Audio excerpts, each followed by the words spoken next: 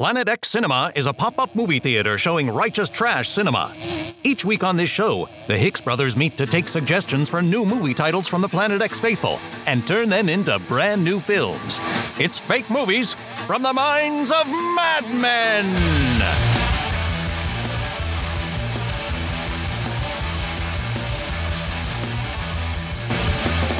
Welcome to the Planet X Cinema podcast. I am Drew Hicks. I am Drew Hicks's brother, Blair Hicks. Oh, you threw me off there. I thought you were going to introduce yourself as me. How the heck are you, Blair? I'm not too bad. I just got back to Austin from a little sojourn to San Antonio for Thanksgiving. I'm sorry, you're going to have to repeat all of that because I was too busy banging Sting and Shaggy's "Don't Make Me Wait." Oh my God! No joke. I yesterday, no joke, got back to Austin, and one of the first things that popped up in my Facebook feed was a sponsored ad for Sting and Shaggy's new single. Jesus. It's a banger, dude. They're touring. You were totally right, dude. Not only are they touring, they're doing like morning TV shows. Like, and they're great. It's like a buddy cop film. The music's good though, dude. It's like this really down-tempo, chill reggae. Like, it is so fresh. I would so go see it live. I would so go to that show. And it's got this whole, like, it's kind of fun. They have, like, this cool vibe that, like, Sting is the only cool dude. Like, Shaggy has taken Sting, like, in the video, if you go watch, like, Don't Make Me Wait, it's like They're in Jamaica, and it's like, oh, no, Sting's cool. He's here with me, Shaggy. It's all right. They're, like, shooting pool and tricking motorcycles and stuff. It's great. And Sting, to his credit, and maybe I don't know anything about guitars, fool still plays a Gibson SG. I'm sure it's all tricked out or something, but like that's a working man's electric guitar. He's properly a bass player, and one thing I love about him is that he, even in his solo career, still continues to play bass on all the songs. I'm like, good for you, man. Like, way not to be shitty, you know? Respect to that, yeah. Like Phil Collins occasionally goes back behind the drum kit. Like, Sting's like, fuck it, I'm a bass player, you know? Yeah. He goes back there and does like the beat from Abacab or whatever. He's like, hey, I'm not saying he's a bad drummer. I'm just saying, you know, he's lost his way, where Sting is like, I know what I do. I stand up here, I look good, and I got a big fucking bass guitar. Man, I thought you were joking, and like, it is a great collaboration. I'm super into Sting and like, yes, more of that. Like, what world? This is good. This is what the world needs right now. The world needs Sting and Shaggy to team up and write songs about love. I got a crazy thing that is Shaggy related to tell you. Okay. So we did Heatline Jamaica last week, which was really fun. Really proud of that one. And we put Shaggy in the movie. And when you threw Shaggy out, I asked you, like, who is an action hero that's like a working man's Wesley Snipes? Oh, sure. Yeah, I remember this. I don't know action stars very well, especially from that time. And I didn't think we would get a Jamaican, but I was like, I would like to have an African-American in this role. Sure, yeah. While I was in San Antonio, I purchased for 37 cents a copy of the 98 made-for-TV movie Future Sport, starring Kim Kane, Vanessa Williams, with a special appearance by Wesley Snipes. Yeah. And in the film, I shit you not, Wesley Snipes does the worst Jamaican accent. Oh, God. Start to finish. All I'm saying is, not only was Shaggy the better choice, but we really dodged a bullet on that, because if they had made that movie and put Wesley Snipes in it, that is accent work that was not even good enough for like extended cable in 1998. Also, crazy. Speaking of the Police, Stuart Copeland of the Police, the drummer, did the soundtrack for Future Sport, which is Future Sport. Yeah. Watch out for the Hawaiian Liberation Front, Drew. They're going to get you. Wait, is that really what they're called? The HLO? Mm-hmm. They call them the Howleys. It's like Planet X Gold. It's just so bad. I was thinking about that afterwards though, and there's a dude who I follow him on the Planet X Instagram because I follow a lot of a lot of these kind of people and stuff. Sure. Michael Jai White. He's a MMA artist, but he was the dude who played Spawn in the Spawn movie. I am very familiar, yes. Yeah, he's great, man. It looks like he's kind of doing more television and kind of focusing on martial arts and stuff right now. Well, Spawn certainly didn't help his career. So yeah, I think like DeVito is the only guy that got out of that film unscathed. Like, John Leguizamo, DeVito wasn't in that. That was John Leguizamo in a fat suit. oh, that's right. Jesus Christ. Yeah, it was awful. I mean, it is just. Well, that guy's doing good stuff now, so he's fine. Okay, so in also in Shaggy related news, something I found out, and this blew my fucking mind, and I've been sitting on it for a week to tell you. The podcast is just about Shaggy now. This is our Shaggy cast. This is Shaggy cast with. You're not going to believe this, dude. All right. In 2005, a film was made. It is called Blast. It was directed by Anthony Hickox. Okay. It was kind of a vehicle for Eddie Griffith. It's kind of like an action comedy. Breckin Meyer's in there and kind of like a Steve Zahn sort of role. So it's like an action anti-comedy. Yeah. It is about a terrorist that steals nuclear warheads and puts them on an oil rig. It also features Vivica Fox and Shaggy. Get the fuck out! I'm not kidding. There is already an action film about a terrorist who must be stopped in a remote tropical location with Vivica Fox and Shaggy. Granted, Shaggy is very briefly in the film. He plays a character called Mace. And Vivica Fox actually plays like a CIA handler type character who's like back at home base. But Eddie Griffith and Breckin Meyer are two guys who are like dropped onto this ship and have to like fight the big bad terrorist dude. So who's actually played by what's that guy's name? Vinnie Jones. Vinnie Jones. Do I know Vinnie Jones? You know this cat, dude. He was in Snatch. He was in I see. He's the guy that played Juggernaut in that one X-Men movie. Yes, where he said the hateful word about women. Yes, he was. Yes, so, I know him from Guy Ritchie stuff. So not only is there an action movie in a tropical setting in 2005 with Vivica Fox and Shaggy. Vivica Fox and Shaggy, but they were also smart enough to go like, let's not have Wesley Snipes do a Jamaican accent. Don't think he can pull it off. They got Shaggy. Fucking unreal. Yeah. Oh man, we are good at our job. Well, it's crazy because we are through the looking glass. We have now almost made an extant movie. And it's got me thinking, like, is retrocausation really a thing? Like, did we make Blast happen? Did we send Heatland Jamaica back in time? Hey, did they kill Breckin Meyer? Fuck, no. Wow, it's not that kind of movie. I wanted to go 3 for 3. I was actually proud of us for making a movie with a character arc. No kidding. And I actually like Breckin Meyer, by the way. I just want to say, but oh, I do too. I like Eddie Griffith actually. So yeah, totally. But you know what? Heatland Jamaica had a really nice like beginning, middle, end. We had a little character development, which is new for us. You know, it feels all right. We'll see if it sticks. I don't know, but yeah, I think Heatland Jamaica was a ton of fun. It just blew my mind. It absolutely like. I was looking for like other Vivica Fox films, and I was like, Blast? Never heard of Blast? Oh shit, Shaggy's in that one. Wow. Did that get a theatrical release? Did that get a domestic release? Wow. I believe it did. Yeah, I believe so. Now I just have to watch it. Whatever it is, I just have to watch it now. Yeah, I mean, I like the cast. I dig the concept. You know, it seems pretty straightforward. It's obvious that it's trying to do like Lethal Weapon in the early 2000s. Like it's going kind of hard into screwball comedy and one-liners. But I don't know. It's like more like a buddy cop film. Yeah, it's a two-hander. It's Griffith and Myers trapped on the oil rig trying to stop the British guy who stole the warheads. And like Vivica is their handler and they're calling back to base, but they're going like room to room shooting people and getting guns and stuff like that. I might actually enjoy that. I'm going to give it a watch. Could be good, man. Could be good. But unfortunately, we don't come together each week to talk about Shaggy-related news. We come together to take your movie title suggestions and fully flesh them out. Are you trying to pick? I know that you must. It is your duty to pick the movie. There's just so many good ones, Blair. And Well, we have. And It's it a makes good me problem. sad. It's a good problem to have. So. It is. If you want to drop off a hypothetical movie title for us, you can do that in one of two ways.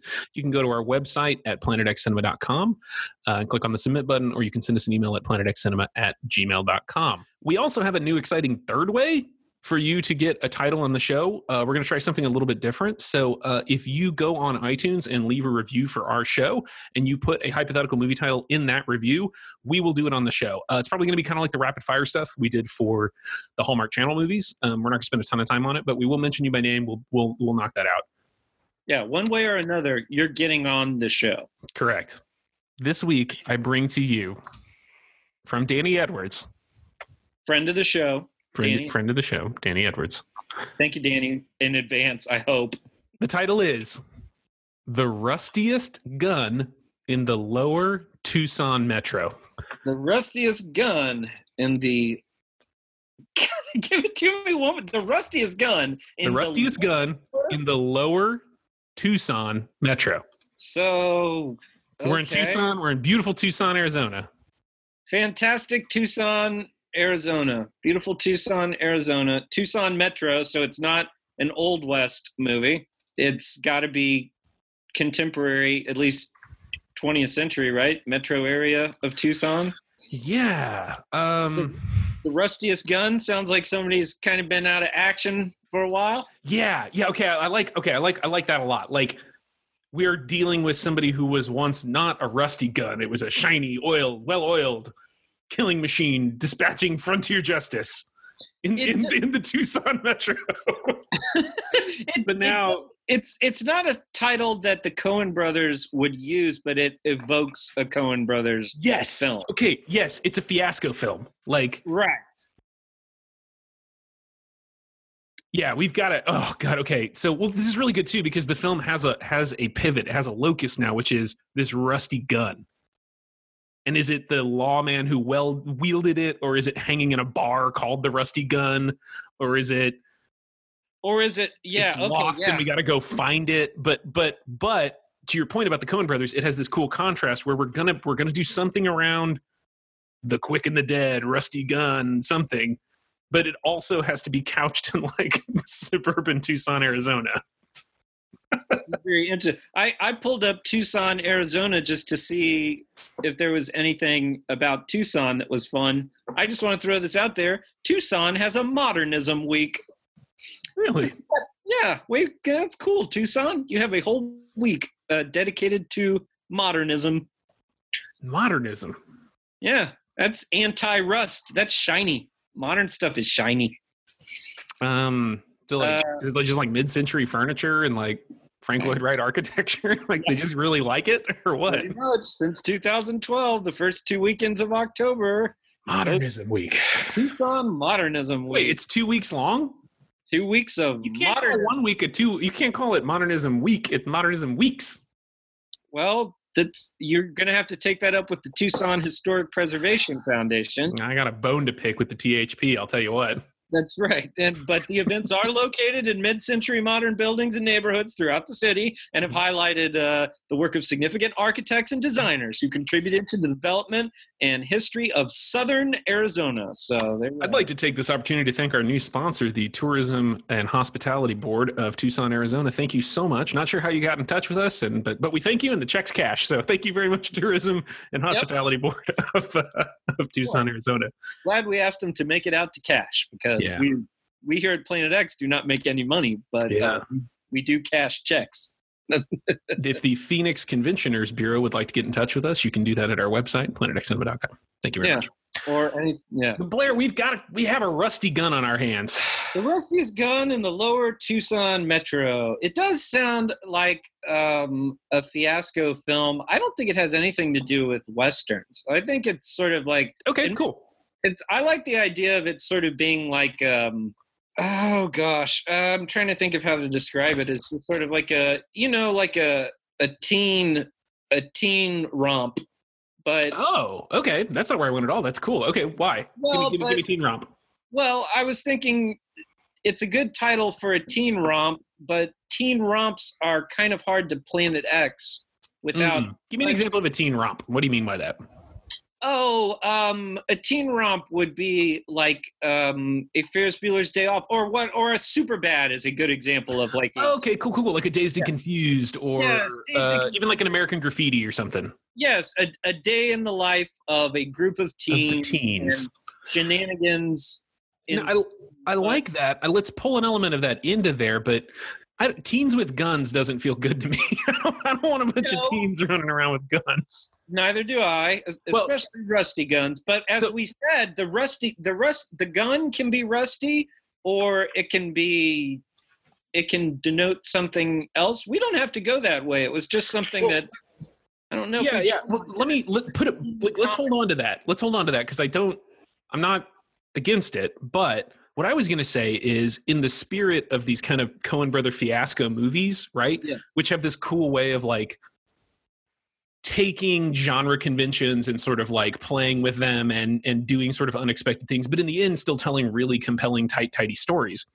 What if this was a hard-boiled detective story, but it took place in like 1997 in Tucson? And so it's like all the trappings of like the saxophone music wailing on like the foggy streets. Is like, a dame walked into my office. If it wasn't for the floor, her legs would go on forever. But it all takes place in like suburban Tucson. So the guy's name is like Derek. he's a detective. And it's sort of like what was the Andy Richter show where he was Andy Richter PI or something? Yeah, it was the Andy. Well, no, it wasn't the Andy. The Andy Richter show was a. No, that was a different thing. An excellent television show. That was a sitcom that should still be on the air. My God, Blair, preach it. Almost everything Andy Richter does is fucking amazing because he's an underrated talent. But well, he has two superpowers. One is he's the funniest man on earth, and the second is nobody knows it. Yeah, Conan O'Brien figured it out years ago. Yeah, no, it's amazing because like people would always go like, "Oh, Andy doesn't really do much," and then that brief period of time where Andy wasn't on the Conan show was just bad. He was putting out solid gold, but he did a show called Andy Richter PI, which was about him kind of being a shitty PI. And I think it could actually be really fun, like on the dark streets of downtown Tucson. Like one man is like maybe like a teenage girl is missing, and it's kind of like a Twin Peaks thing, but like. Every time where Twin Peaks gets esoteric, this one just gets really silly and fiasco-y. Sure. So what element will we need it? We need a Planet X element. And okay. So what I was talking about earlier is that there are teen romps like, or there are certainly teen movies in the Planet X canon. We showed the Blob remake. That's just teens. That's just teens the whole time. So like what is it? There has to be something more than just, Okay, I have a crazy idea, Blair, and you got to tell me if we're not going to go this way. You got to just say like, nope, we're not doing that. I promise you my full, most honest response. What if? Yes. It's the American Southwest. What can I do there? Peyote, I guess. What if it was like Naked Lunch, or like what if we brought like a drug, like a Jacob's Ladder element into this film that like this guy is tripping balls or regularly trips, or he's like strung out or something. So like things are not always what they seem, and he ends up like interviewing doors and stuff, and like getting information from like. I like this. Like John dies at the end, but then we don't do the supernatural payoff, or maybe we do. I don't know. Like.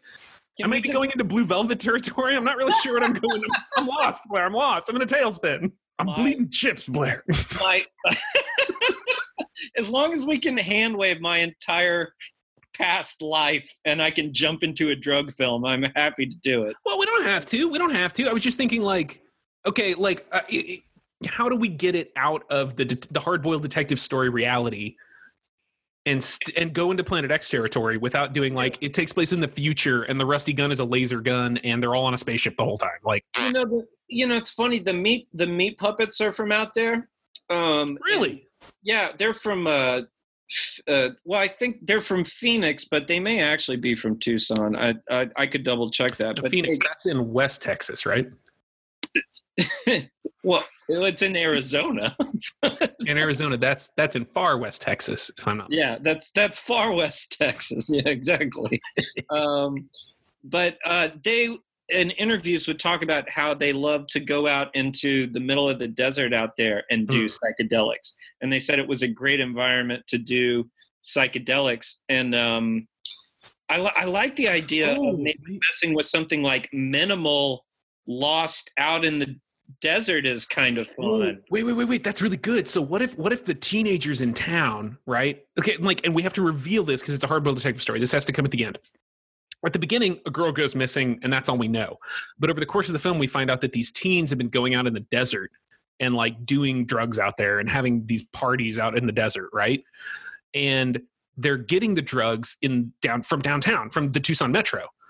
And this detective, like halfway or a quarter of the way through the film, goes out to the site of this, and he's like trying to find this lost, dead teenager, and he's like interviewing her friends and stuff like that. And then he finds some of this drug, and he ends up back in his office, and he like either accidentally or intentionally, maybe gets like drunk, and he like doesn't really mean to, but somehow he ends up taking it, and then he goes on a psychedelic trip while he's like solving this so he's like, as he's going, like it lasts like 2 days or something, or it lasts a day, I don't know. And so like the course of the movie is like him tripping, going around trying to solve this mystery.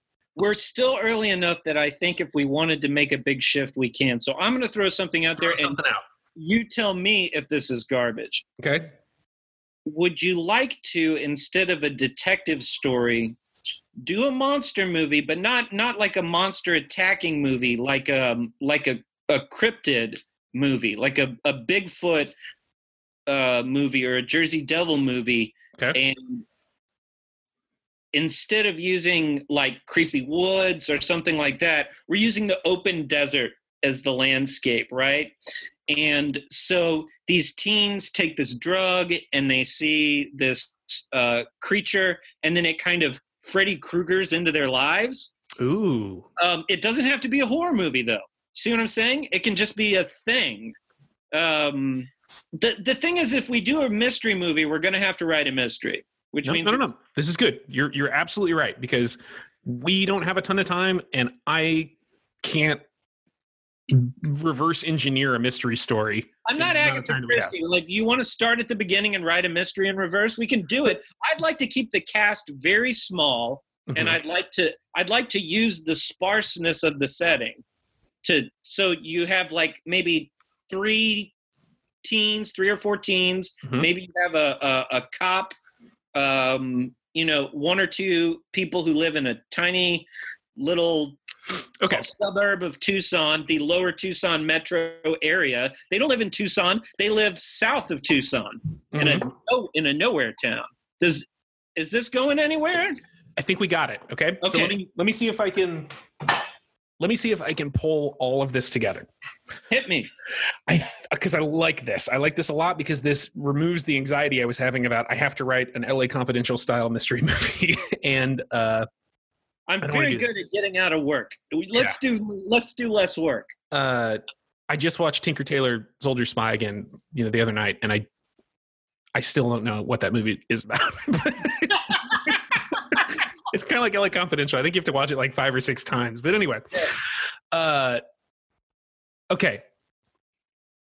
In the spirit of your initial idea to do like a Coen Brothers style movie, yes, it starts off with like saxophone, like wah, wah, wah, but we're in Tucson, Arizona. It starts off with the walrus chorus. What the fuck was that? So it starts off with like a wailing saxophone in Tucson, and we see our protagonist, like, he's a hard-boiled detective. He's Guy Noir, whatever. And he's whatever. He's got the neon sign that flickers. It says Private Eye, whatever. And people come to him. He's like, people come to me with their problems all the time. Sometimes I don't even want them solved, whatever. He gets a case about a missing girl, and it's like a teenage girl ended up out in the desert. I guess it has to be a woman. Whatever, it doesn't fucking matter. He gets a case about missing teenagers, and he's got to go out in the desert, and he figures out that these kids are out there doing drugs that they're buying in downtown, and they're just bored teens. They go out in the desert and whatever. And when he starts interviewing the ones that are still alive, not only do they not want to talk about that night because they're real cagey, that's a good like detective story cliche, right? Like, hey, mister, I don't know what you think you know, but whatever, it was just harmless fun. It turns out that this drug that they were doing, and maybe the land they were doing it on, is tied to this kind of cryptid, like this Mothman, Popelick Bridge, whatever, right. Beast of Exmoor kind of thing, that now is like psychically hunting off these teenagers. But I like the idea that like it's psychic. It's number one, it's psychic. It's not real. So it's not extant, right? So it is like manifesting itself and murdering, like maybe when they fall asleep or something, right? Like it's like Dreamwalker. Like if one of them falls asleep, it can take over one of their bodies. Right. That's go kill. So they're waking up in the morning like stressed out and tired and with weird cuts on their body. They don't know that at the nighttime the Wendigo is taking them over, and it's like the Skinwalker or whatever. It's got to be very desertish too. It has to be like a weird like a jackrabbit the size of a deer, or a jackalope. Can it be a jackalope?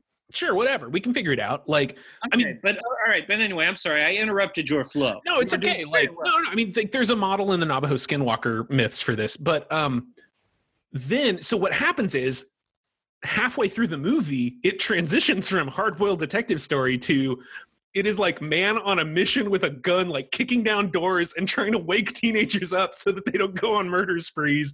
And then like one of these things turning and being like full on Pumpkinhead.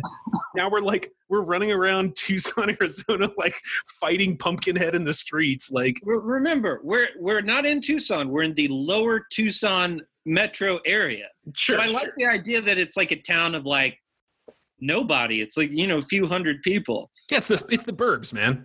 Yeah, I really want to get Paradise by Meat Puppets in this fucking movie. It's in there, bud. We'll get it. It's okay. That's gotta happen. I'm sorry. I love it. But how do you feel about that? Like you started off as like you're gonna watch a hard-boiled detective story. The first 20 minutes feels like a sparse Coen-esque Brothers LA Confidential in the Tucson desert. Then it turns into like teenagers doing drug stories. So we kind of get like a Blue Velvet thing there for a second.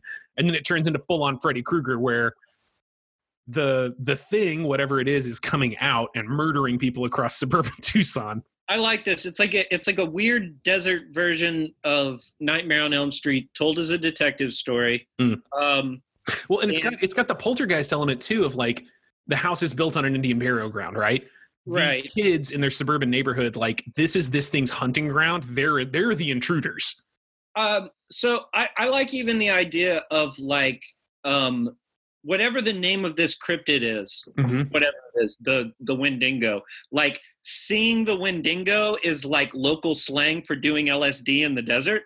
So it's like, you know what I mean? So it's like the Green Fairy with absinthe, right? Yeah. So there is sort of like, there's a beginning scene where people are like banging on people's like hoods going like, hey, we're going to go out and see the Wendigo. You coming to see the Wendigo? Like, call John. Like, where's John? Like, John, we're going to see the Wendigo. Get your fucking chores done. We're going to go see the Wendigo. And then you see they all just go out. It cuts to them in the desert doing acid. I also want to mention, before I forget, I knew there was a Tucson band I was forgetting. Calexico is from Tucson. Oh, nice. Very cool. Okay. So the soundtrack is done. Like yeah, Calexico. You're welcome back, Calexico. Thanks for your help on Bring Me Your Head. You're slapping you in again. Yeah, Calexico, the first track from Huevos, Paradise by Meat Puppets, and then Tim Capello sax music. And that's basically what we're looking at. I like it very much. Wait. So yeah, no, that's real. That's all really, really good. I want to apologize to the people of Arizona. My cryptid knowledge, my cryptozoological knowledge is not up to date. And so I did have to Google cryptids of Arizona. Is there a good one? We have a very good candidate in the Mogollon beast. Mogollon. The Mogollon. Yeah, Mogollon beast. Mogollon beast, you say? Yeah, now it is from central and eastern Arizona, so we're a little outside of Tucson, but that's okay. I think we can swing this. He's mostly been seen along the Mogollon Ridge. He's often described as a Bigfoot or ape-like creature. I see this. Footprints, video, hair samples, no conclusive check out this detail there, dude. Wait, check out this detail. Reports claim it has a strong and pungent odor, often described as that of, quote, dead fish, a skunk with bad body odor, decaying peat moss, and the musk of a snapping turtle. Well, it's like the skunk ape. Yeah, dude, this thing stinks like shit. It's so I think. Wait a minute, Drew. This is perfect. A bipedal humanoid over 7 feet tall with inhuman strength, large, wild, and red eyes, and its body is covered with black or reddish brown hair with the inclusion of the chest, hands, and feet, and it smells really. So basically, Bigfoot. So we're talking Bigfoot, skunk ape, but in the desert, which is freaky. It's like Chewbacca walking around. Yeah, dude, it's a fucking Wookiee murder machine out in the Arizona desert. Wookiee murder machine is very good. So, is it a Spanish word? So if it is, then it's Mogollon. Oh, that's a good point. Yeah. There's a pronunciation guide here. I think it looks like it is Mogollon. Mogollon. Oh, that's even better. I like that. Okay, the Mogollon. Better too, because if they're like, hey, do you want to go watch Mogollon? We're gonna go watch Mogollon. You want to watch the Mogollon? Let's go watch Mogollon. It sounds like a Gamera villain, like Gamera versus Mogollon. Gamera versus Mogollon. He is the beast protector of a faraway planet. Only the savior of children, Gamera, can defeat him. He's a perfectly symmetrical dragon with a head for both a head and a tail, and 4 sets of wings. He flies both ways. Like, God, Gamera monsters were the best. They really were. They were all like pantomime horses with bad heads. Yeah, wonderful. It's a carousel that shoots fire, and it's made of teeth. I don't know. Fuck you. We're Gamera. We don't know what we're doing. You don't know why you rented this, and we don't know what we're doing. So welcome to the Gamera show. Oh my God. Anyway, okay, so this is very good. We need now we've got this is good. We've got a set. We have a setting. We have characters. We have a basic idea of kind of the vibe. Now we need specific. Did I say characters? Because I was going to say we need characters and we need to start working plot. So okay. I don't know where do you want to start with this thing? Let's start with characters.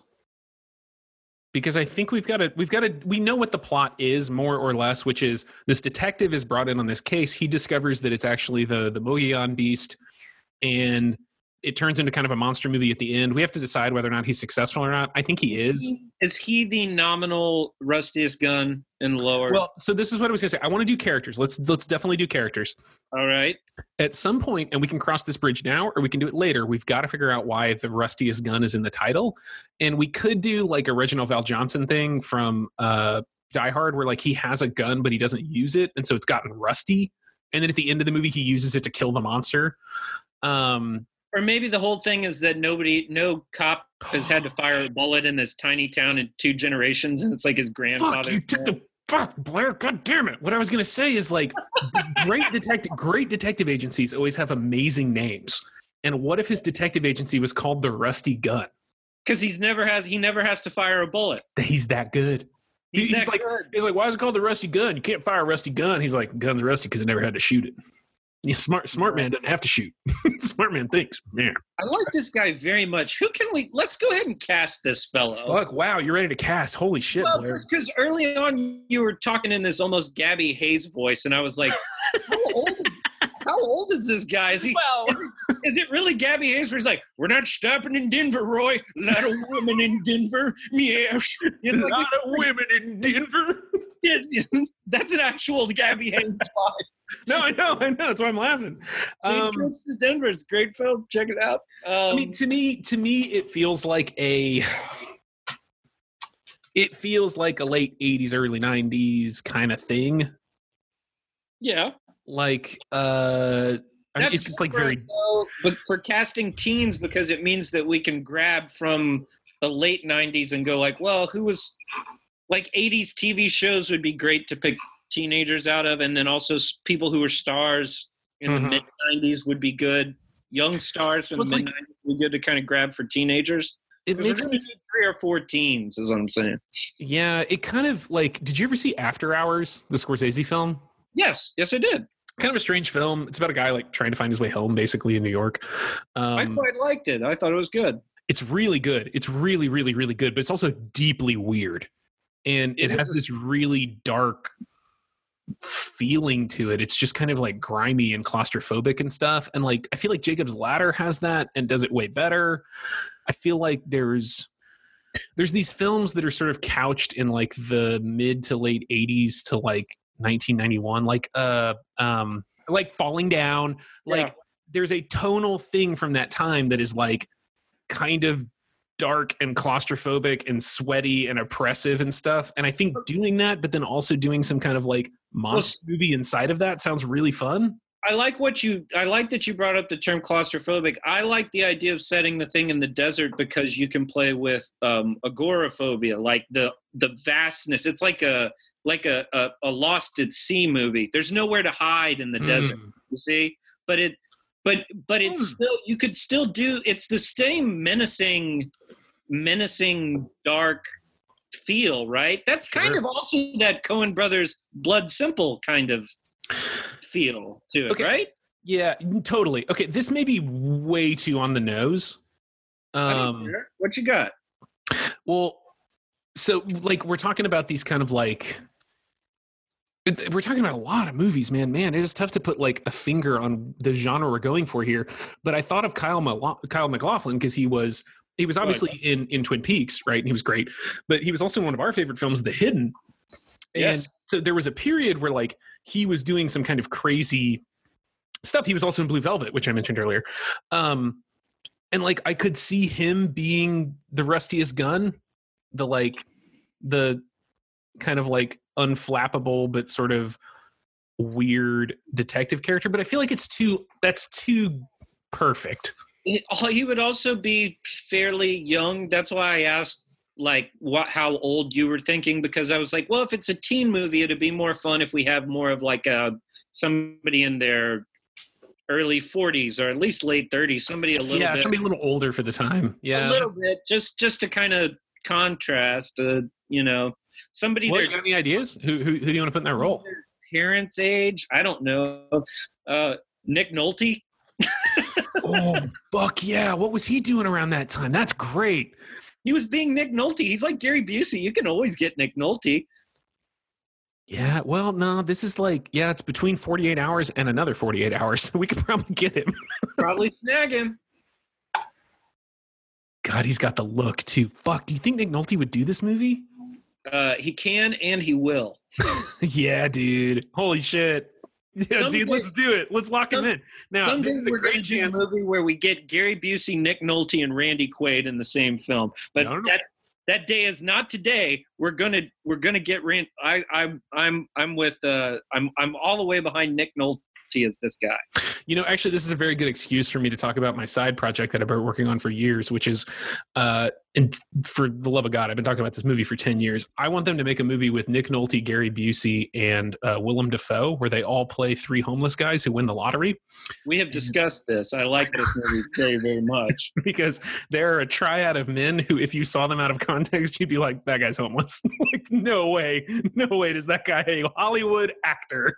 Well, that's like when Randy Quaid finally earned his way into that club. I really wanted to get him in a movie with those guys. I'll put Randy Quaid. Sure, whatever. I like the idea of a bunch of homeless guys who win the lottery. Money corrupts them, and then Trading Places style, they find out in the end that the real treasure is friendship. Yeah. Okay, so Nick Nolte is in as detective. Do you want to go silly, or do you want him to sound kind of hard-boiled? Gary somebody? Gary's very good. I like Gary. He's a Gary, right? Gary Langhorn. Gary Langhorn. Gary Langhorn. Very good. Private detective. Gary Langhorn, PI. I like Gary Langhorn. Yeah. Langhorn Investigations. It's pretty good. It's called The Rusty Gun. We already established that. I know. I'm just playing around with the last name to see if I like it. And I've tried it on for size, and I think it's okay. Okay, so this is good. So, like, crying mother wanders into the Rusty Gun. She's got to find her daughter. I think we need 14s for our movie. Okay. I think two boys, two girls, maybe even two couples, and one of the girls goes missing, and that's what sets off the investigation. Okay, so really we need two boys and a girl. Two boys and a girl, but that's okay. But character-wise, think of it as a set of 2 couples. I think that's nice. That's kind of tidy. Okay, sure. So we've got what are we going to give them, like 1950s kind of names, like just throwaway names, or do you want to give them like Bobby proper like 80s 90s like Kirsten? Like, are they like Kirsten is very 90s. That's very late. Kirsten 90s. Ashley was very popular at the time. Ashley with 2 E's. Oh, that's good. I like that. Yeah. We're going back to Halloweeners now with these names. All right. I said Derek earlier, so I'm going to put him in there. Derek is good. That excludes Rick, which is always a good teen character move. Well, and sorry, pro tip for the listeners, diasyllabic names are always funnier. They are. No, it's true. That's why Gary is funnier than Chad. Derek and Randy? Derek and Randy? Is that Sure, that's fine. Derek, Randy? You said 2 couples. You want to do Ashley, Randy, Kirsten, Derek? I do, just because it was so much fun when you said it. Randy, Ashley, Kirsten, Derek. Okay. We call them. Yeah, no. Okay, so outside of the plot of the film as it's presented, right? Right. As the events as they happened, Randy, Ashley, Kirsten, Derek go out into the desert for a wild night of partying and drinking at parentheses makeout point. Are we going to do the drug thing, or do you want to just skip that and go straight to cryptids? I'd like to do the drug Because I don't thing. think we need it anymore. Well, okay. Here's why I thought that we still needed it, and then you tell me what you think. Maybe I'm off. I like the idea of sort of the movie sets up with Gary Langhorn. He's doing his voiceover, his noir voiceover, sort of, you'll never believe this story, Gremlin style. Yeah. And then I liked the idea of like a Dazed and Confused or Fast Time sort of scene where the 4 teens are getting together because they're all going to go do acid in the desert. Yep. And then I like also that Gary Langhorn is a PI and not a cop, because it means he's not morally obligated to pick them up for anything. Mm-hmm. But I like the idea of them sort of coming back and being like, yeah, we all saw this monster, and it took Ashley. I don't know. It took one of them. I want to lean into the really fun parts of this story, and I want to just like jack them up to 11, because I think that's how we get a Planet X film out of this. So I agree. Here's what I want to propose. I want to jam together a couple monster elements in here, and I want to do way more monster stuff. Okay. So we start off, hard-boiled detective story. Somebody comes in. My daughter's missing. Kirsten. I don't know. She parties with these people. Blah, whatever. Don't worry. I'm on the case. I'm Dar. He goes out into Tucson, and he figures out what was going on with these kids. Oh, they're out in the desert, blah, blah, blah. They're doing some crazy new drug. It's called sandstone or something. I don't know, whatever it's called. It's called fire. It's called pine. Whatever. The pine's not bad, actually. Like, Is it not bad, Drew? well, I don't know. They call weed grass. Like, I'm a 100-year-old man, okay? I can say whatever. They call it leaves. I don't know, okay? All of your characters do talk like Gabby Hayes. Okay, no, but I'm with you. Okay, wait, hold on. I want to get to the good part. Back to the good part. Go.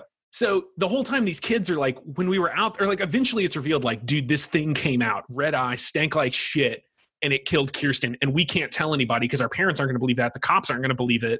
Like, oh, can they say it dragged her into the desert? Perfect. Yeah, it just took her. Brutal. And now we have these cool, like, those like blurry slow motion shots of like, Kirsten, no, like, okay, great. And then you have a little Hills Have Eyes kind of action going on too, right? Totally. Yeah. No, that's great. That's a good reference point too. I like that.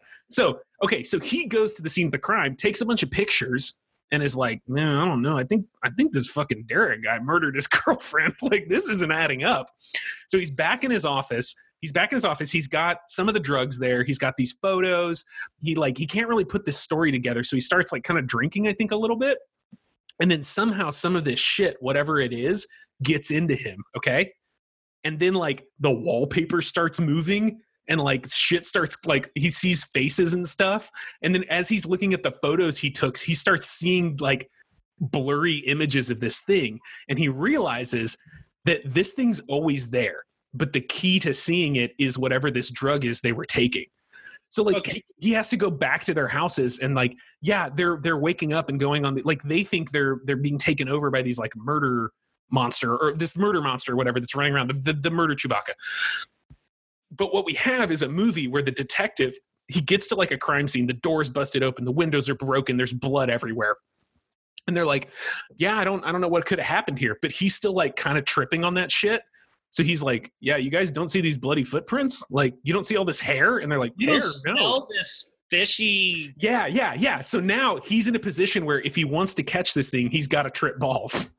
Okay. And so, and I like that this thing is hidden where like we can have this scene where like it jumps out of a window and lands on a car and everyone just sees the car go like, they don't see the thing. Right. Except he sees it and he's like, ah, like, so he's running down the street with his gun, just like, you fucking. Okay. I really love, this is very good. This is very good. I really love this. And I think I can even actually make the setup a little bit easier. Okay. So two things I think I can set up. The first thing is that, as again, we're not in Tucson. We're in a suburb in the lower Tucson metro area. Okay. And I think the reason that this PI gets involved and the cops don't is that he places a call to Tucson PD. He's like, hey, the kids say they were out in the desert doing something. He's like, all the kids down there just do acid in the desert. We're not sending a cop down to do that. He's like, fine, I'll check it out. Okay. So that establishes why the PI is dealing with crap. And well, wait, hold on. Sorry, pause for a second. That should be a call. Like, yes, we can have the dude in that, but it can be like he asked the mom, like, why didn't you just call the Arizona Sheriff's Department? She's like, I called them. They don't fucking care. It's just kids in the desert. Well, okay. We can do it that way. That I'm fine with that. I'm not going to. The cops aren't going to kick a case to the PI. It just helps establish his character as like they're like, dude, you can handle this. You handle every rinky-dink thing in that town where nothing bad happens, and all the kids that live in your town just go out in the desert and do acid anyway. Sure. But one way or the other, the cops are out of the picture. Right. Here's how he gets the acid, though. The mom comes in, and she's hysterical. He's fine. He makes a call. The cops don't want to do it. So he calls the teens in. There's a scene with him, there's an initial scene with him and the teens where he's like, tell me what you saw. Like that kind of, or maybe he goes out to the house or whatever. And he's like, all right, you guys break honest with me. Like maybe he's friends with their parents or something. He's known them their whole lives, tiny little town. And he's like, you guys out in the desert just, doing acid or whatever. And they're like, no, weren't. He was like, Derek, what were you fucking doing acid? He was like, we were doing it. He was like, hand it over. And he gives them little buttons, little buttons. Okay. So they're on his desk with his aspirin or whatever, and he mistakenly takes it. Yeah, he accidentally pops one. Like it's, one of those kinds of things. And then boy, the vegetables of the second act of this film is going to be interesting because. Oh, no, it's real simple. All we have to figure out is the monster acting independently? Is it going around and killing? Or is it doing our original idea that when these kids take drugs or they're otherwise unconscious, whether that's sleep or whatever, the monster takes over or is able to come out through them, use them like a portal? Once we decide one of those things, either one's fine. It really doesn't matter. It's a style choice. The big thing we have to decide is why this thing is killing. Well, because every monster movie hinges on not stopping the monster, but stopping the source of the killing. That makes a lot more writing, which I don't mind doing. The second option, the supernatural option where it inhabits them Freddy style, sounds more fun because instead of like Freddy, it's just a giant evil beast. And so I like that. Yeah. So the killings would be weird and gruesome for a person to do, right? So I kind of like that, and then I like that, like, even though a person had done it, it would leave behind this smell and this hair and this. That's kind of interesting to me. Why is the well, what if we go back to the original concept? Mogollon, why is the Mogollon killing? Why is it there? Is it? Well, what if we go back to the original concept that the suburban neighborhood, the lower metro area that we're setting all this in, has intruded upon this thing's natural ground, and like a lot of cryptids, like it has like mythology and stuff associated with it. People like see it out of the corner of their eye, whatever. And these kids who are like tripping balls have seen this thing, and now that they have seen it, it needs to kill them so that it can remain hidden.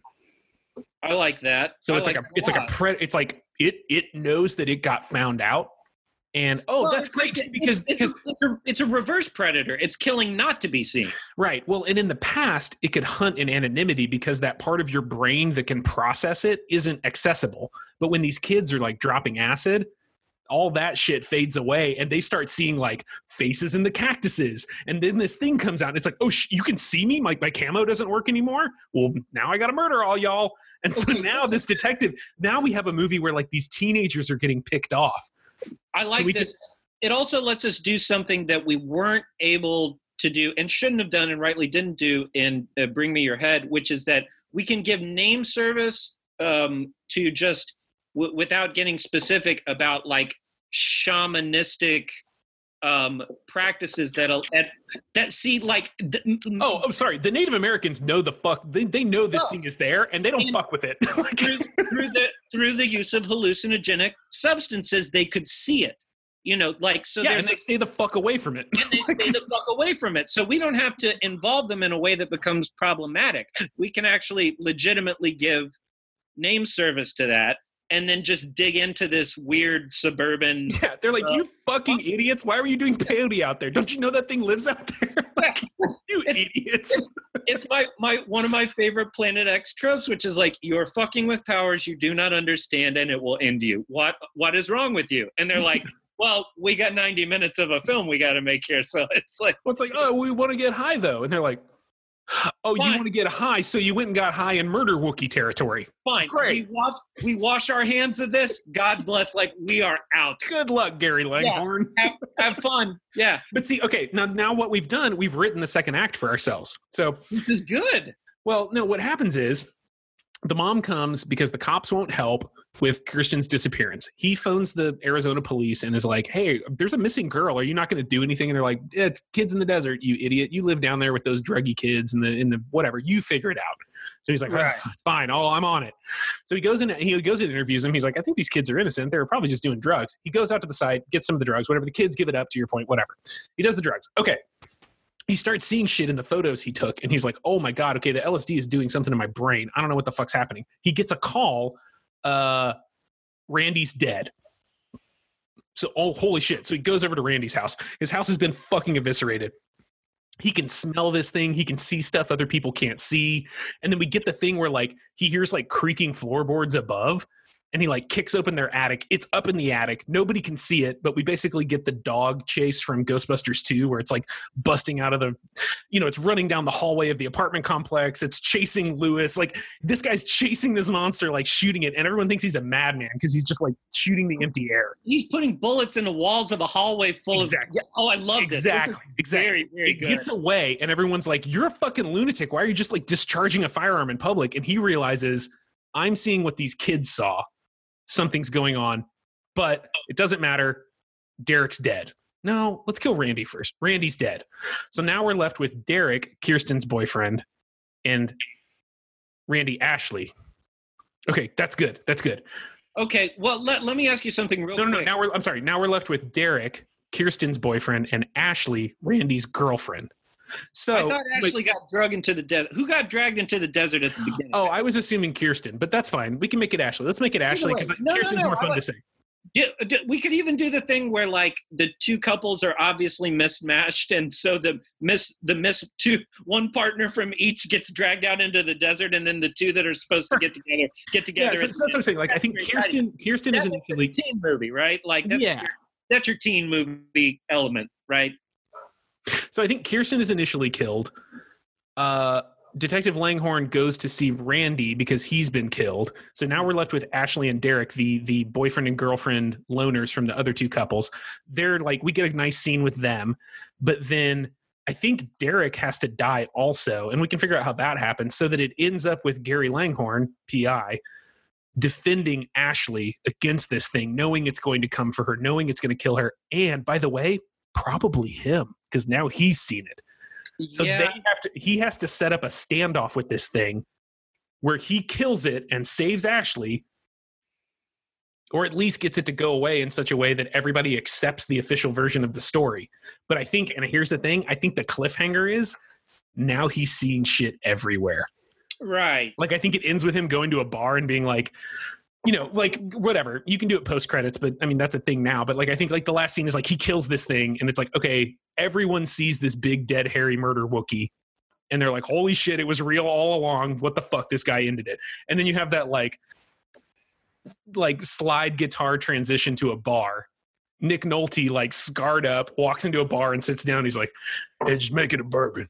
And they pour him a drink and he drinks it and he looks over and like there's a zombie next to him that's like, and he's like, hey buddy. And then like looks to his left and there's like a tentacle monster. Like there's like just a Cthulhu slowly pushing its way. And he realizes like he's crossed the line and now he is Gary Langhorn, paranormal investigator. Lovecraftian investigator of the American Southwest. Naked Lunch-esque Private Eye. I really, really like that. Yeah, I'm glad that you brought the bar to. I kept going. The bar's good. Yeah, we should introduce the bar early. No. Now listen. Yeah, no, but yes. I'm sorry. I said no like 8 times. Bad improv, Blair. Bad improv, Blair. I'm naughty glad, evil Zoot. That's naughty evil. You must spank me, Drew. What I was going to say is I think we need a character, and a bartender would be perfect. The adult character who doesn't think that Gary is crazy, but is like, he's got to check in with the sane person who's not seeing any of this from time to time, right? You've got to have a sympathetic voice. Right. And it's not going to be the mom. The mom's like she's got like one scene. Like she's not in the movie. So like I think if we're gonna play the detective movie, why not the guy that pours whiskey at the Nothing Bar in the Nothing Town? Did you mean Woody at the Nothing Bar? Woody at the Nothing Bar, is that something? No, I mean I just think Woody is a good name for a bartender. Yeah, they used it in Cheers for like 6 seasons. Oh shit, you're right. God damn it. He was actually played by someone named Woody. That's how good a name it is for a bartender. Damn my latent obsession with Cheers. Wow, yours is way latent. It's even more latent than mine. Not Woody. What do you want to call him? Doug. It's not great, but that's okay. No, because Nick Nolte, he's got to say it in kind of a gravelly voice. So Ralph? Be like, is it Ralph? Ralph. No. Charles. Charlie. Charlie. Charlie's the one. Charlie's good. Okay, that feels good in like a gravel voice. Yeah, okay. The Nothing Bar is actually a really good name for a bar. Yeah, I know. That's why I put it in there. And it gets well, and you said it, but it is that like nihilistic dark 80s thing. It's like, what's your bar called? The Nothing Bar. It's called called The Hole. Like it's like ugh. It's simultaneously 80s and noir. Well, and it's a nice ending too that like we see Gary Langhorn PI drinking his bourbon or whatever with Charlie in The Nothing. And it's full of monsters. It's like, oh no! Oh, that's very good. That has it doesn't make literal sense. It just has a good vibe to it. Yeah, it's all very Neil Gaiman. Yes, but well, I won't get into it. Yes, it's fine. It's fine. I'm not a big Neil Gaiman fan, but it's all right. Okay, so that's good. So Gary gets the case. He goes to the bar. He complains to Charlie. So we set up Charlie in the bar. He goes to see Dead Randy. Dead Randy. Man, you know what would be wild is if he actually sees the dead teens too. Like, because he's slowly being sucked into this cryptid world. Like you're saying at the end, he's seeing people. Maybe he's being sucked into a space between our world and the kind of an interdimensional place. That's cool. Psychedelic drugs take. If you're doing a Naked Lunch, like if you're really doing William Burroughs is one of my favorite authors. He would absolutely love that, because, he very much was into that idea of, if you think about even the movie Naked Lunch, there's like 3 or 4 realms. And you go like, well, that's okay. So what we're dealing with is it seems like a detective movie. and then it turns into a monster movie. And what it actually is sort of this Burroughs-esque, almost Lovecraftian sort of origin story of he's like a Lovecraft Van Helsing in the making in the middle of the desert. It's a fucking great movie. You know why it's a great Plan X movie? It's a mess, and I would love it. Like, I like all of those things in the same movie. Maybe they don't hit everyone perfectly, but that's fucking exciting. Like, if someone told me that was a movie, I would be like, well, I'm buying that movie right now. Thank you. Well, that's good too. So with the ghost thing, do you want to do the thing where he saves Ashley at the end, and so there's some kind of like measure of success? Or do you want to have it where the second act is after Randy dies, Derek and Ashley, the other two remaining teens, are also killed by the Mogollon beast? And he's starting to see their ghosts in like weird hallucinatory states. And so when it ends, it's the ghosts are like, thanks for setting us free. Woo! I think you make a choice. I think you decide one of two ways. And you tell me which one you lean towards, and then we'll make a decision. Okay. I think that there's sort of the more optimistic sets up a sequel ending, which is that at the end, Ashley or whoever survives, like, she's working, answering the phone in his private detective's office. Like, that's cool. She's her confidant. Well, that's nice, and I like it a lot. And like, I kind of like happy endings to movies, so I was like, oh, that's nice. But I do kind of also like the idea of doing the movie, and it's like, no, he doesn't save anybody, but that does create this character that when they make the Rustiest gun in the lower Tucson Metro rides again, then he's got this really great backstory, you know? Like, yeah, that's a good point, man. So basically, I think here's a survivor or not. Basically, do you want him to be Roy Scheider at the end of Jaws? Like, you want somebody to make it with him, maybe? Yeah, no, I like somebody making it with him because, like, I think, I think in this era to do the other one. Well, I don't know the other. I think in the era they would keep the teen hero alive. I think I'm thinking of different films because I think they would have killed her. Well, I think the whole like weird Coen brothers, it's kind of a strange detective movie thing. Then I think you kill him. So that's intro. Well, which way would you prefer? There's not a right or wrong. What do you think suits the movie we've set up better? Because I think, even though that I would personally stick the happy ending on, I think the better ending for the movie is that the teens do die, but he knows finally that it wasn't a drug trip, that it was real. Yeah. The whole movie is based on uncertainty, right? It's sort of this.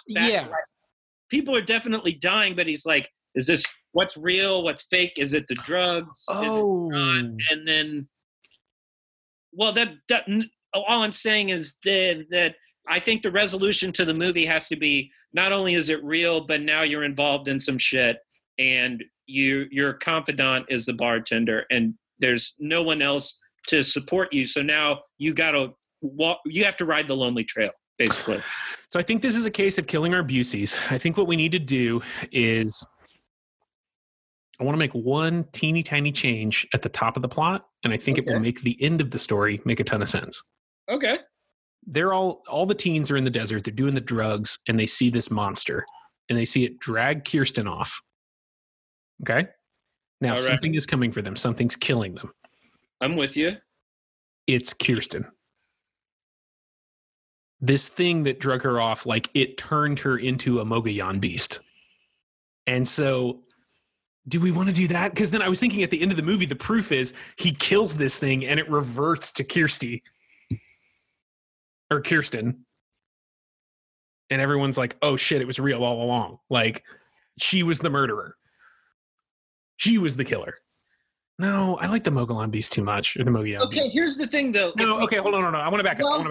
Well, no, now let me make a point. If we, in the movie where everyone finds out it's true, that this Mogollon beast exists, then it's like, well, then we're not really setting him up to be a special supernatural detective character. So, but we don't have to do that. We can just be like, but what it can just be like a noir movie where he's like, this was the case and this is how it ended, and I don't mind doing that. But what I'm saying is, like, the end of the case is not that he proves to the world that the Mogollon beast is real. It's that the curse of the Mogollon, that this girl like crossed the border. She became the Mogollon.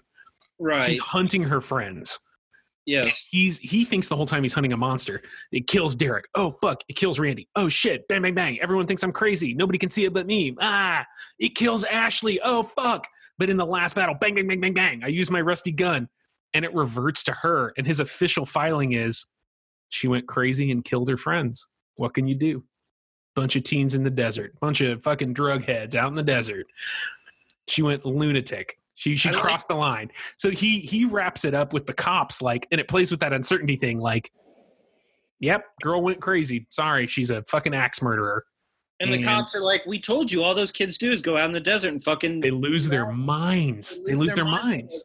So he's like, I know I saw some shit. I can't talk to anybody about what I saw. Better go to the bar. Goes to the bar, looks to his right, sees a zombie, looks to his left, sees Cthulhu monster, and he's like, oh boy. Like, nope, you saw it all, bud. Like,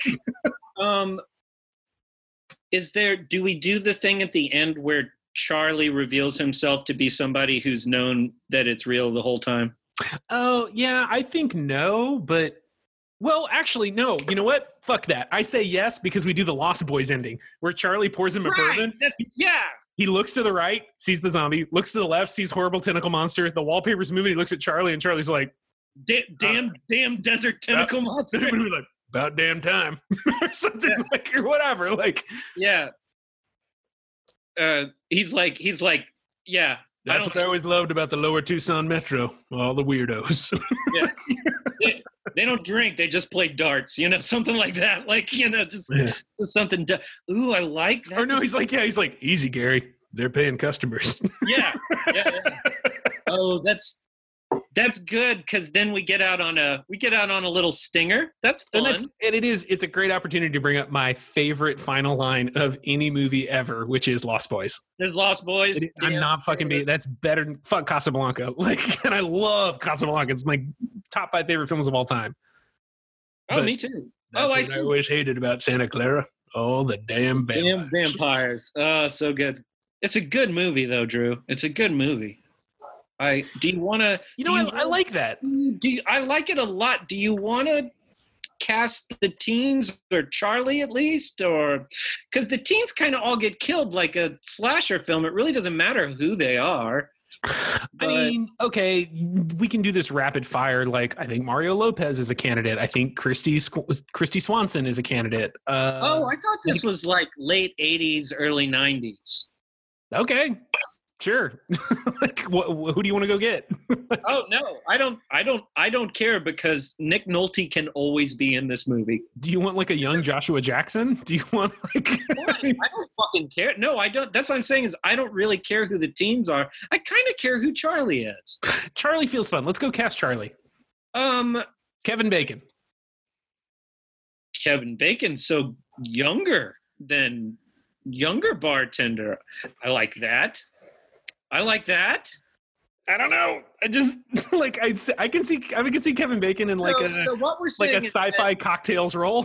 Nick Nolte and Kevin Bacon made a supernatural southwestern drug movie involving sand Bigfoot and LSD. That's amazing. Do you like that? I like it because it's so weird. I don't think it's perfect casting. I think it's perfect Planet X casting. Well, yeah, and you have that thing where like, everyone playing 6 Degrees to Kevin Bacon is like, oh fuck, I gotta get Nick Nolte. I gotta get Wesley Snipes to Kevin Bacon. Oh wait, Wesley Snipes was in Blade with Nick Nolte, who was in fucking The Rustiest Gun in Lower Tucson with Kevin Bacon. Done. Like Shaquille O'Neal was in Blue Chips with Nick Nolte, who was in the Rustiest Gun in the lower Tucson metro area with Kevin Bacon. Done. You can get Shaq there in 2 steps. That's wild. It's a good one. Like, that's pretty good. And then, like I said, Calexico is from Tucson, so a little early for them to do the soundtrack, but I like it. I like it. Well, hey, I just want to say really quick. Yeah. You're somebody who is posting Mogollon Monster pictures and concept art on the internet. Step it the fuck up. What are you clowns doing? Most cryptid art is really shitty. No, there's some good shit out there. Like you fucking look at Mothman or like. Yeah, but a lot of the modern stuff is not as good. I bought Darren Nash's book, the guy who does tetrapod zoology, and like was just sort of like, this is kind of disappointing. Okay, but what I've done, Drew, is I have sent you a link to a song that I think is perfect for this film. So I'm listening to Paradise by Meat Puppets. And the refrain of the song is "This is Paradise," which gives it that nice, dark irony. Dude, this is fucking perfect. Yeah, is that not great?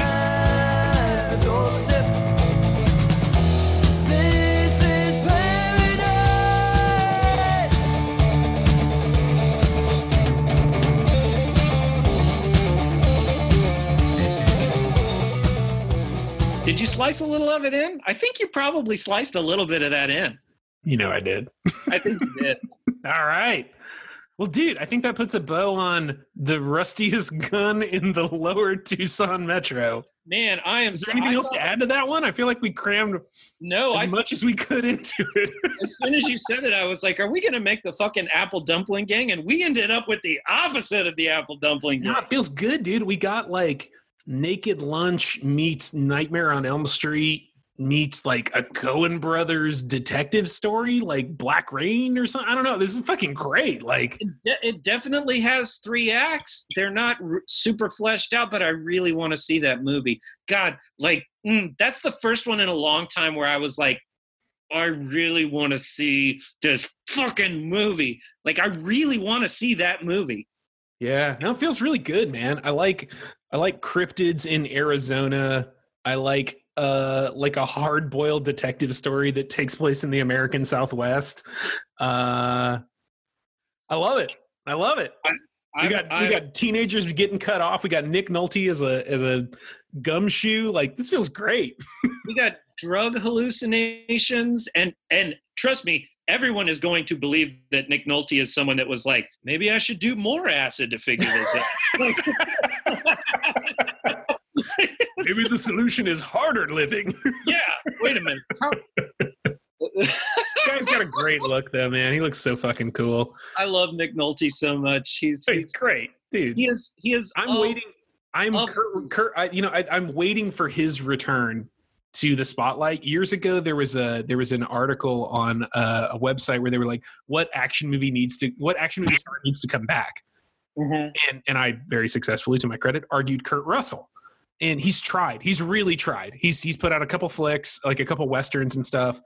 He was in Guardians of the Galaxy 2, but like, man, Nick Nolte, come back, bud, come back and do like a super cool movie.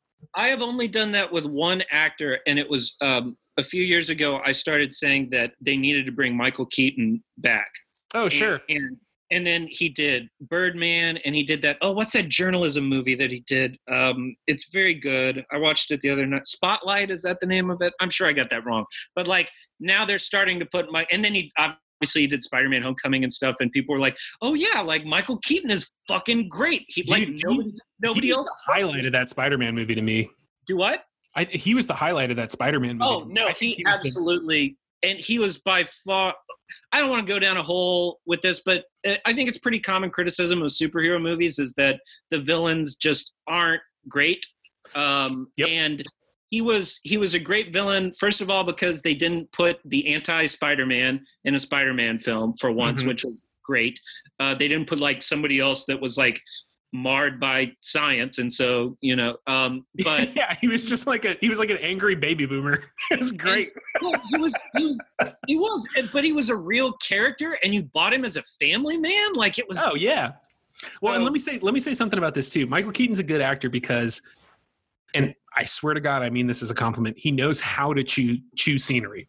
Oh yeah, that's why I wanted him to come back, because I said I don't see enough movies where a guy goes like, if you're going to give me a part, I'm going to make a part out of it and do it in a way that that actually elevates the movie. Like the way that he played Bruce Wayne is like this weird, like he seemed like he was always chewing gum, but he was never chewing gum. But it's I mean, I wish him all the luck in the world. I really do. And congratulations on your amazing career, Mr. Keaton. You would have made a hell of a B-movie actor. Like that guy can step into a little role and just start eating scenery. Like, and I love it. I love every moment he's on camera. Like, he's great. And to me, he was the highlight of Homecoming, because every scene I was like, well, this character's very interesting. Like, I like his whole thing. he was great. And I remember hearing like Michael Keaton's going to play the Vulture.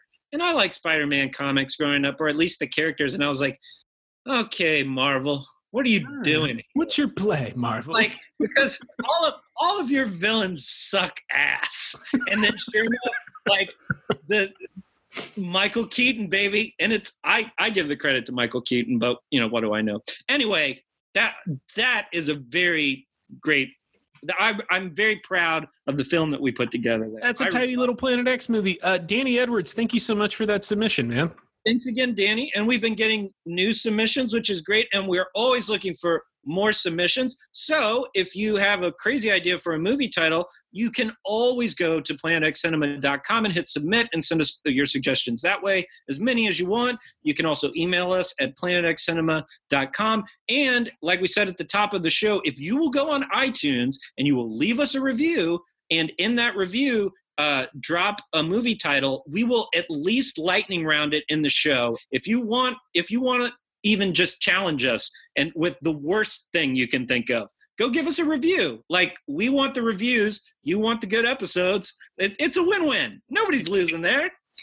Yeah, another win-win is Thursday, November 30th. We are having our next live screening. It's Time Cop at Kunstler Brewery in San Antonio, Texas. So if you're down in the San Antonio area and you want to come check out JCVD's classic Time Cop, do it. It's totally free. You don't have to pay a dime. So come check it out, and we'll definitely be there. Drew, are we going to have a Time Cop podcast or not? We are. We recorded a special podcast. We're still kind of playing around with the format of these, but we want to kind of include everybody who listens to the podcast on the live screenings, whether or not you can make it out. So we spent some time just talking about Time Cop and why we like it and why we chose it and some of our favorite scenes and kind of dunking on some of the parts that don't work. So we will be releasing that as a special episode prior to the screening. So stay tuned for that. If you like it, let us know. If you have any feedback, let us know as well. We'd like to do more episodes where we talk about what we're actually showing and why we're showing it. We won't stop doing this format. So right. In addition to our regular episodes. Yeah, that's right. So do please continue to send us your hypothetical movie title suggestions, because the core of the podcast remains us taking your terrible, terrible movie ideas and turning them into terrible movies. Yeah, it's just bad in, bad out. But yeah, we will be posting that, and let us know what you think about that. And if you guys want to be a part of that conversation, we would love to encourage that. So just let us know what you think, and we'll keep posting those. Yeah, and let us know what you thought of the Rustiest gun in the lower Tucson metro. And so I don't know. You want to do some housekeeping and get out of here, buddy? Yeah, I'd like to thank Brian Aarons for our introduction. You can find him at brianaaronsvo.com. I would like to thank the band Pinko for use of their song Oedipus Sex as our theme song, and it is off of their self-titled album, and you can get that on Bandcamp along with some of their other music. Anything else? I'm good, man. Do you have anything else? I'm pretty good, other than just asking you who the hell you are. I am Drew Hicks. I remain Blair Hicks. And the search for Planet X continues. It's the movie that monster! No! It stinks! My God! Like a fishmonger in here. Yeah, dude, this thing stinks like shit.